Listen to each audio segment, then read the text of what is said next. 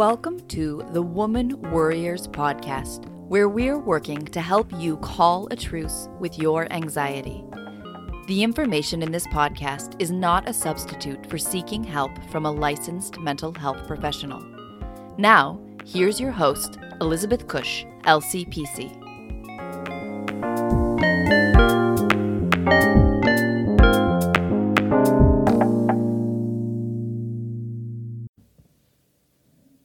Welcome back to the Woman Warriors podcast. Today, my guest is Marisa Gowdy. She describes herself as a writer, story healer, writing coach, word witch, and priestess of sovereignty. She currently lives in New York's Hudson Valley, and today we are going to talk about the healing power of writing. I hope you enjoy the conversation. This week's episode is sponsored by Progression Counseling, providing Maryland residents with individual, group, and online counseling for the overstressed, overwhelmed, and overanxious. Find out more at progressioncounseling.com. Hi, Marisa. How are you? Thanks for joining us on the Woman Warriors podcast. Oh, I'm great. Thanks so much for having me. Yeah, so I'm really excited to talk to you, but I would love for you to share a little bit about yourself and how you came to this path of having writing being your thing. Big question. I'm one of those who was definitely, essentially born with a pen in my hand. So writing was always my thing. But I definitely went through long periods of denying that and saying, not me, I couldn't possibly. There are other people who are more skilled at it. And also feeling like, oh no, I have to do real work because writing it's too much my passion. And I think coming through that and understanding that in and of itself has been really, really important to being able to do the work that I do in order to hold and support others as they listen to that call inside themselves that say, I have to write. I know what I think when I write. There's something important that I haven't written down yet that I need to see. There's a book out there that only I can create and I need to read it. Mm-hmm. So, at this point, I call myself a story healer and a writing coach. And depending on what company I'm in, I will also call myself a word witch because there's a lot of magic that goes into this process because writing in and of itself is beautiful and painful and time-consuming and horrible and the best thing in the entire world. So I tend to find that, you have to go at it, yes, as a writing coach, but you got to bring in the healing and the magic pieces as well. So I work one-on-one with clients, helping them work on, kind of the specifics of writing and making a piece work, but also talking about what's the why behind a story? What is it that you need to express? How I often walk with people through, the messy pieces that they would never say or express out in public, but need to be sure that they've uncovered all the stones. In so many ways, my writing coaching becomes either an adjunct or a follow-up to people's therapy practice, therapy work. Because it's that, once you've gone through with a therapist and gotten that support and done a lot of that basic healing work, it's that, okay, let's start to, how can writing help you make sense of it and support your process and help keep moving you forward into wherever that next space is that you want to be or that you could be. And I also a lot of my work has turned into holding space for people to get the writing done. So it's one thing to say, okay, I'm going to really make this grammatically amazing and it's going to make sense and I'm going to get it published. Like that's important. Absolutely. But there's the part that I've really been drawn to over the last year or so has been saying, let's just make space for you to get this writing done and to give yourself the permission, the space, the time, the right to explore your own stories and all their contradictions and all their messy pieces. And like I said, just give yourself room to do that because that in and of itself, I think, is what most often stops people from even beginning and even thinking writing could be part of their lives. Yeah. Oh, I would 100% agree. And I think the permission piece is so huge because like, I mean, especially as women, I feel like there's so much like, well, my story isn't that important, or what I have to say isn't enough, or I don't have the tools or the words or there's so much judgment around it that just giving yourself permission to have the space to just write is pretty amazing. Mm-hmm, mm-hmm.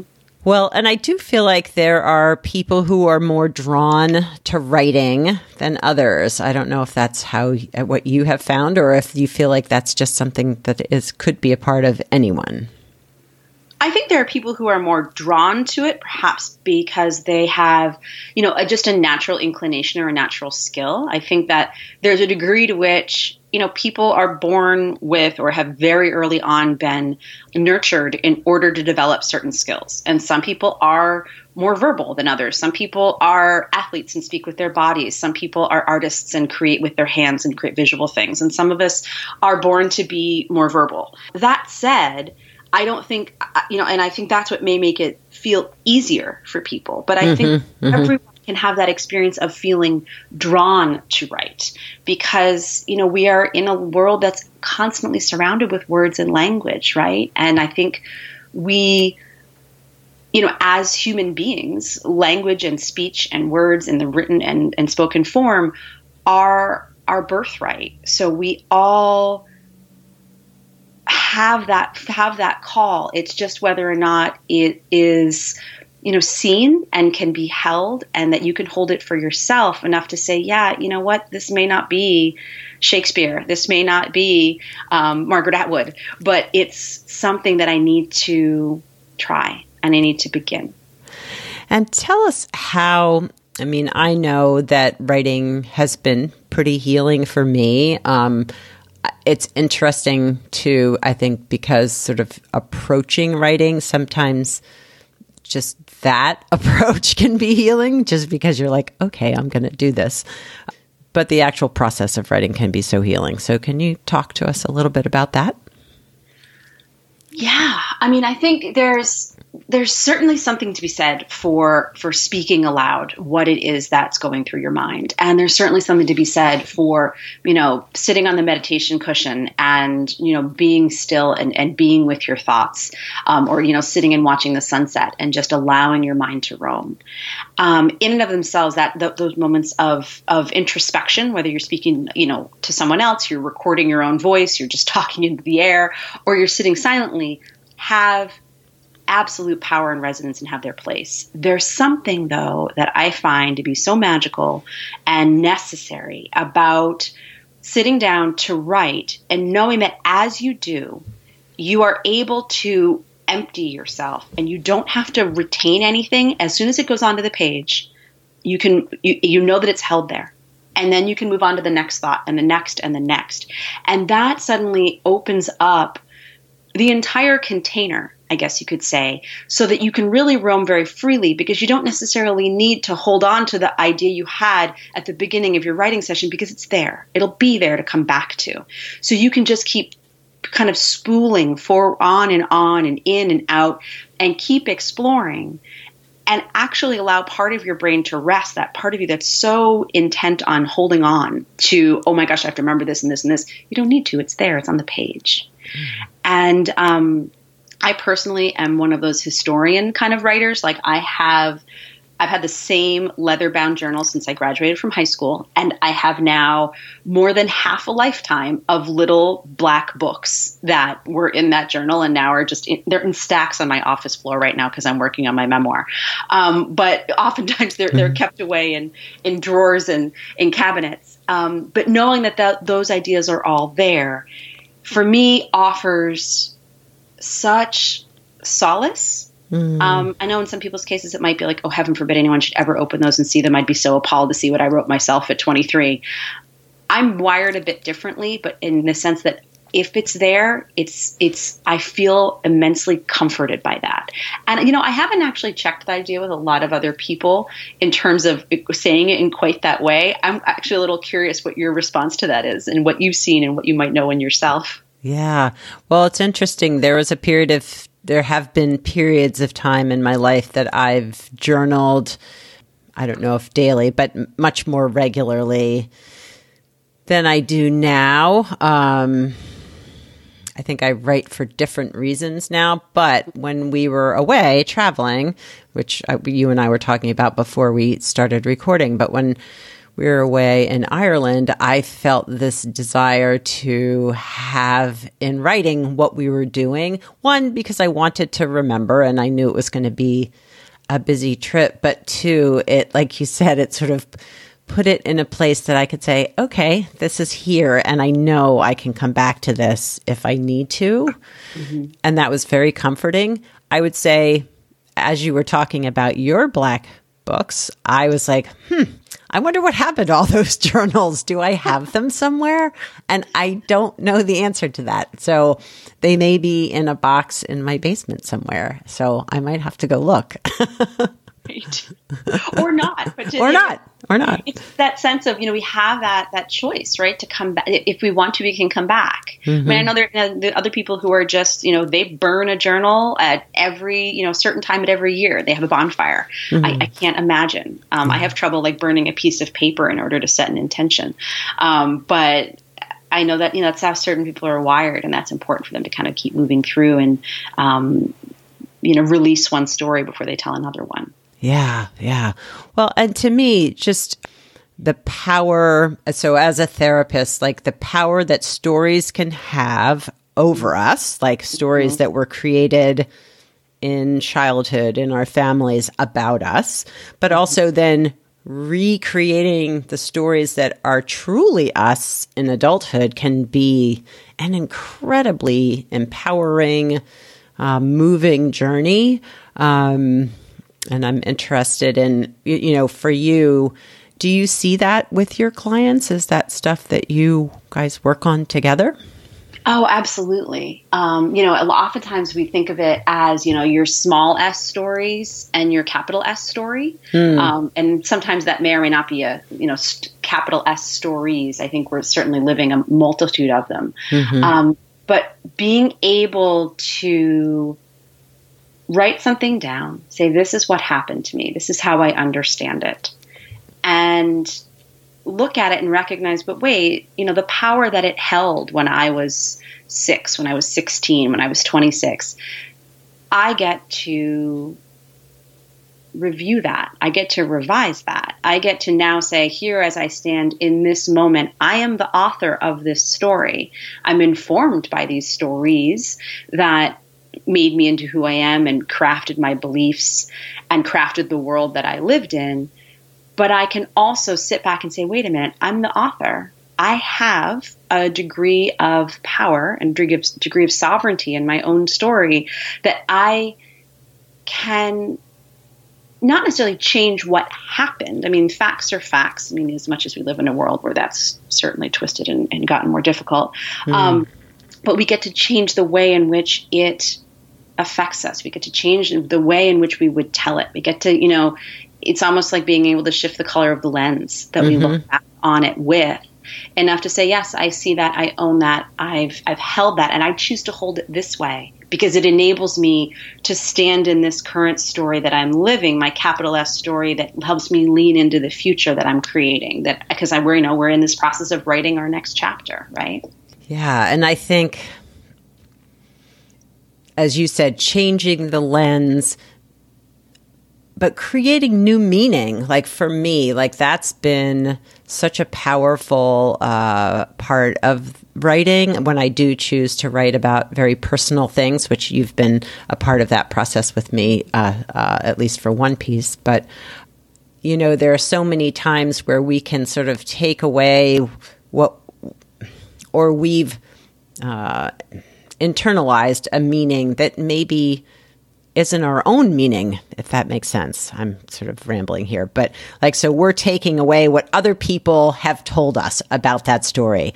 For me, I think I grew up believing I was this very whiny child, and I look back and I'm like, I really just wanted attention. I just was trying to figure out the best way to get attention in a family of 4 where I was the second girl, third from the top, third youngest. And I think that was the way I was able to do it, So it shifts the meaning of that, and I don't even think I really was that whiny. But anyway, this was the story that I took away with me and held on to for such a long time that I'm now able to go, maybe not, maybe not. And especially when you realize that's an attack on your voice as a young person, and how that carries all the way through from everything we know that as women we are so often, called shrill, or we're called, watch your tone, all those ways in which we're policed by society, by other women, by people who love us, who are just trying to make sure that we're nice girls who fit in and that people are going to like us. Oh, the wounding in that. And then that comes down to that basic sense of, we know that it's the voice that allows us to express our truths on the page and in relationships and in negotiations and all those different spaces. Changing that story is immensely powerful. Yes, yes, yes. I mean, I feel like for women, the society's pressures to be, nice girls has just, it can just crush you. Yeah. And silence you. Yeah. Yeah. Yeah. I know for me right now, I've been working a lot because of my new book. I'm working on, stories from my own past, and certainly very inflected by what's going on today. So in, I guess it was September, October, when we're going through everything with the Supreme Court stuff. And there was going back to the past and, parties at high school and college. And all of a sudden, binge drinking becomes a huge topic, right? The amount of time I didn't expect to spend thinking about my experiences in college, when I was living in Ireland, myself when I was young, and bringing through this whole different aspects of what I was being raised to be a drinker, and what it was like to be a partier and to be a lot of fun, and recognizing how many different stories I've had to tell in this process of kind of coming to grips with where I am today, with what what it means to be as a mother, what it means to take in news that as we're talking about these things, and listening to other people's reactions to it. And I guess I bring this one up only because I realize it's been a story that I've had a lot of fear and shame around, probably even exploring, but it was so interesting to realize how universal it was, and to have it in the news in that way, in such a dark light. It's just been a story. It's been something that I've really had to spend more time revisiting the small S stories of, oh God, that night, and what don't I remember, in order to stand more clearly in where I know I am now, where I want to be, and what kind of story I want to tell in order to make meaning of those crazy nights, and who I am now and who I want to be.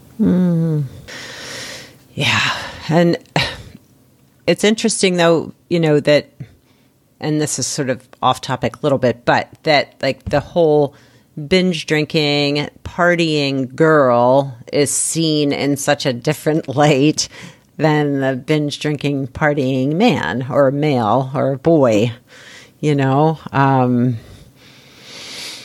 Because we're told different stories by different portions of our society, and what our rites of passage are supposed to be looking like, and what it means to become an adult. And, there's ways in which this is off topic, but it's exactly on topic, in the sense that we tell our own personal stories and we explore our own personal stories in order to understand, and because we're asked to understand, what's going on in the wider cultural landscape, right? So, I don't know, did anybody listen to the way that Kavanaugh spoke to one of the senators about, have you ever blacked out, without having some sort of visceral reaction and going back in time?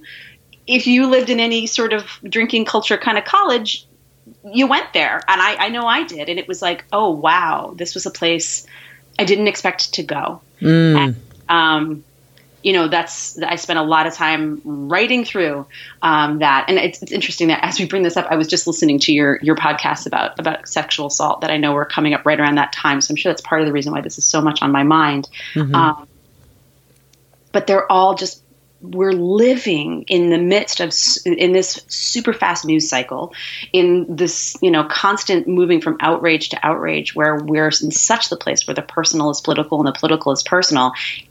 All of our personal stories are so often, they feel like fragments of them are being projected up on the national screen and being misunderstood and being dissected and being taken in completely bizarre directions.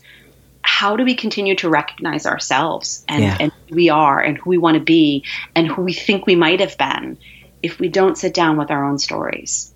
Well, and to be able to tell them safely, within your own, in your own writing practices. I mean, to me, that's a nice, yes, if you choose to share it with the world, that's fine too. But to be able to just explore in a very safe, contained way what your story is can be very healing too.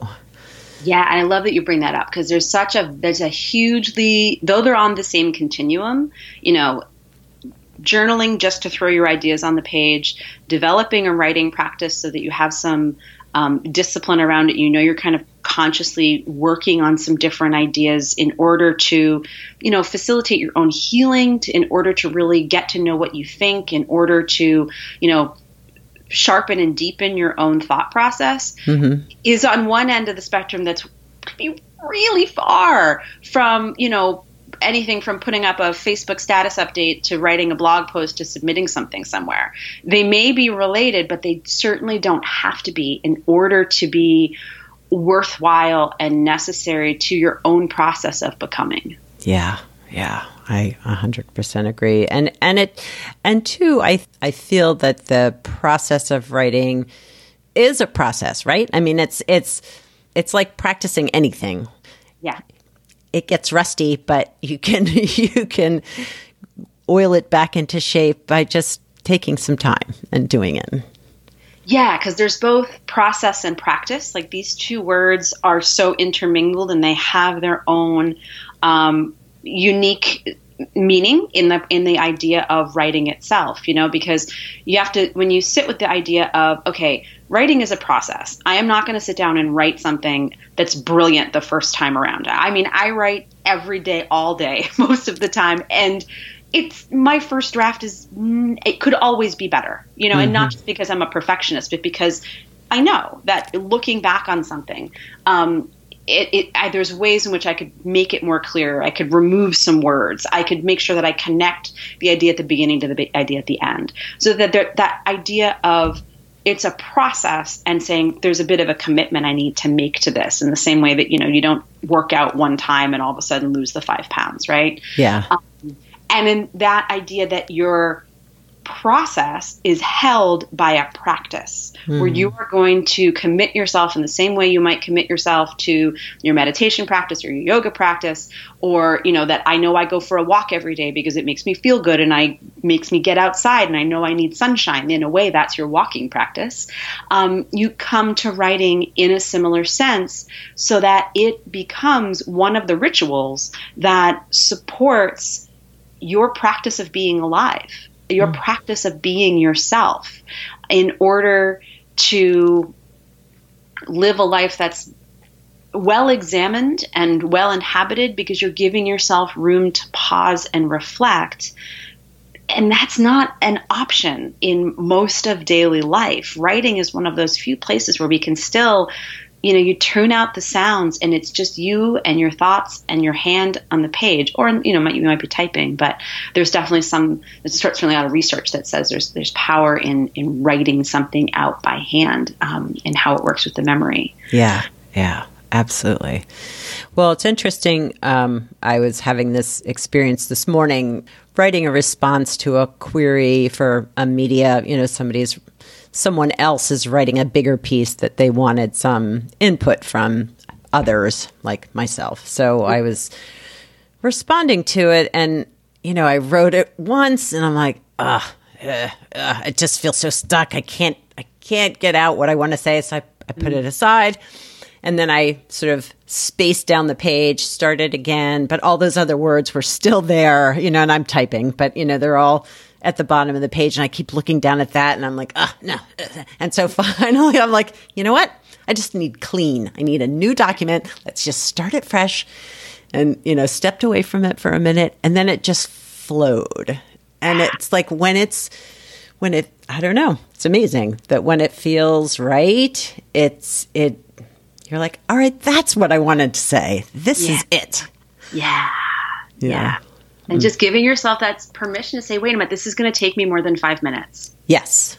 I think we need that in so many parts of life. And it, certainly when it comes to responding to anybody for anything, whether it's professionally or whether it's, a text message should be really pretty short. But, anything of any substance, it very rarely takes 5 minutes. And I think we live in a world in our instant society where we're constantly underestimating what it takes to really put something together. I mean, I put together an Instagram post, and I can't say that it ever actually takes me less than 10 or 15 minutes. By the time it's all said and done, if I'm writing something that feels vaguely important, if I'm adding any words to anything, it's not a couple minute thing. Yeah. I was going to say, you want the message to be true and real, and that takes time to find that. There's spontaneity that's important too, right? Yes. Yep. But it's that sense of like, it's an Italian word called sprezzatura, which was really important to Yeats and some of the other early 20th century Irish poets, which was the ability to do something and make it look effortless, even though you may have been writing a poem for months. But when you bring it forth, it's supposed to just look as if it sprang from your head, like Zeus was like springing forth children. And I think we still live in that idea, like it's some sort of chivalric idea that we should just be able to, like, if you're creative, if you're smart, if you're a healer, if you're somebody who's, making a name for yourself on the internet, you should just be able to like put these things out there.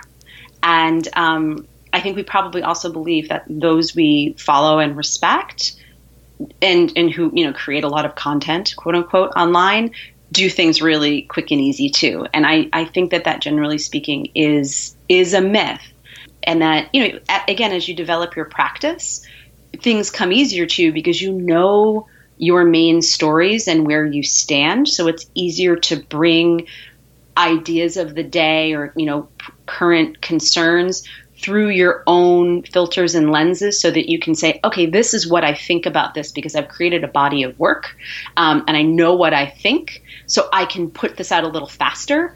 But at some point, somebody put in a heck of a lot of work in order to be really clear about their ideas and what they want to express and put into the world. Yeah. And so do you encourage like a daily writing practice in terms of like setting aside time? How do you work with your clients? Yeah, I mean, ultimately it becomes very individualized. There's for certain people, it's that sense of like they want me to give them the homework of saying, yes, get up every morning and, do something that gets you into your body a little bit, whether it's just meditation and sitting up or whether it's doing some yoga, and then write for a half an hour, for an hour. Some people really want that. And others look at me with abject terror.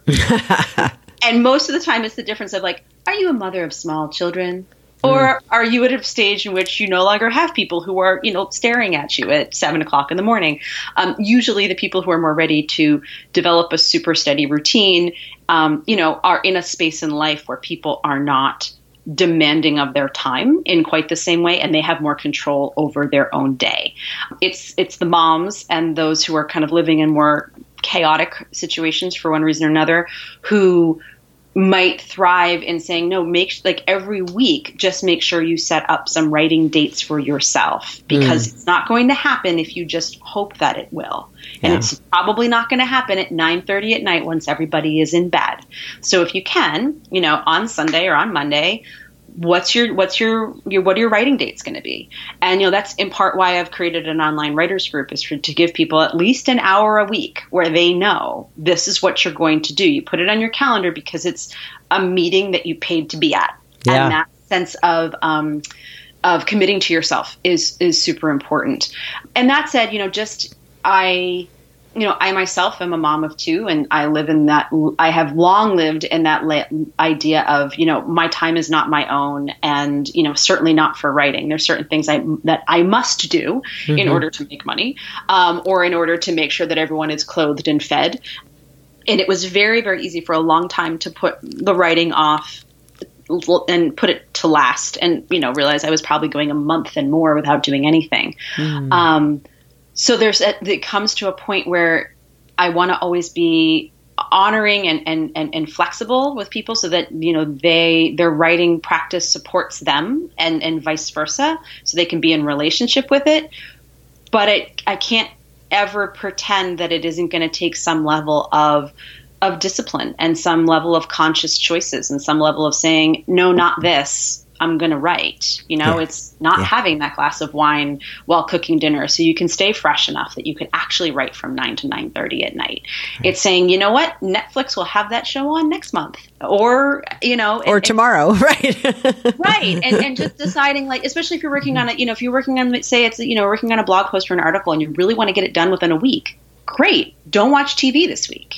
Right. That's probably all the time you'd need, if you can manage to be fresh enough at whatever point when you might be collapsing on the couch to watch something. Yeah. So yes, having some sort of dedicated time, whether daily or weekly or whatever it might be.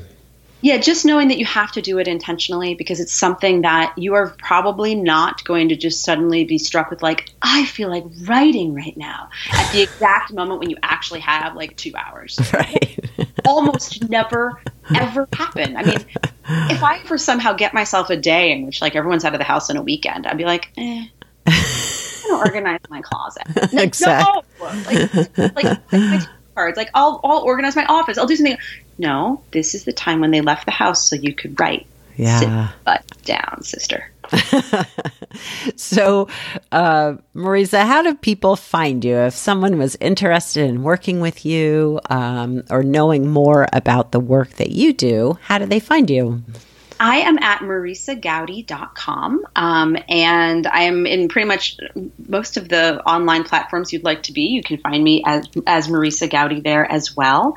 And when you're there, you can learn a bit more about my online writing group called the Sovereign Writers Circle, and also about my one-on-one work supporting people who are on their own writing journey and just want some, individualized coaching and some story healing, because I do that work too, of really helping to hold the story and, help midwife it in the process of how it comes through. Nice. If you had any, are there resources or tips that you feel like it would be important for the audience to know about?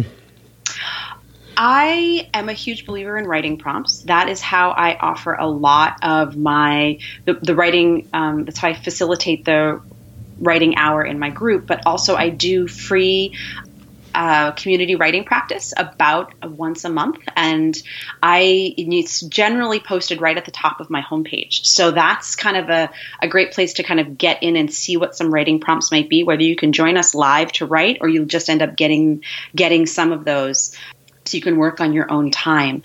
And, in general, not all writing prompts are created equal in the world, but if you feel like you're called to write, do a Google search of, maybe it's writing prompts for moms, or it's writing prompts for healers, or writing prompts to deal with X or Y. And I certainly have some of them included in my own blog. Some of my posts are devoted to writing prompts. But you realize you don't have to necessarily write alone. Even if you're coming to the page with a full heart, you still may not know where to begin. And writing prompts are a really beautiful and powerful way to meet yourself and just to get started. And you may not stick with it for long. The first couple minutes, you need that prompt, and then you're off in your own personal stratosphere. And that's exactly the way to do it. Nice. I like that. Awesome. Well, thank you so much for joining us today and talking about your own writing journey, but also how people can tap into their own. I appreciate your being a guest. Oh, thank you so much for having me. Thanks for joining me and Marisa in our conversation about writing and healing. I hope that you took something away from that. I really appreciated her sharing her story on how writing has helped her, but also how writing can help heal old wounds, things we feel like we need to work through, helping us create a story that feels true and genuine in ourselves today. I hope you all have a wonderful week. Ciao for now from This Woman Worrier.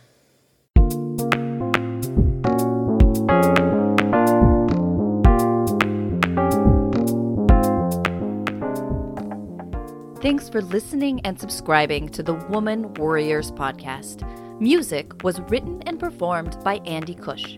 If you'd like more information on this episode, you can find the show notes, the resources shared today, and links to the guests' profiles at womanworriers.com.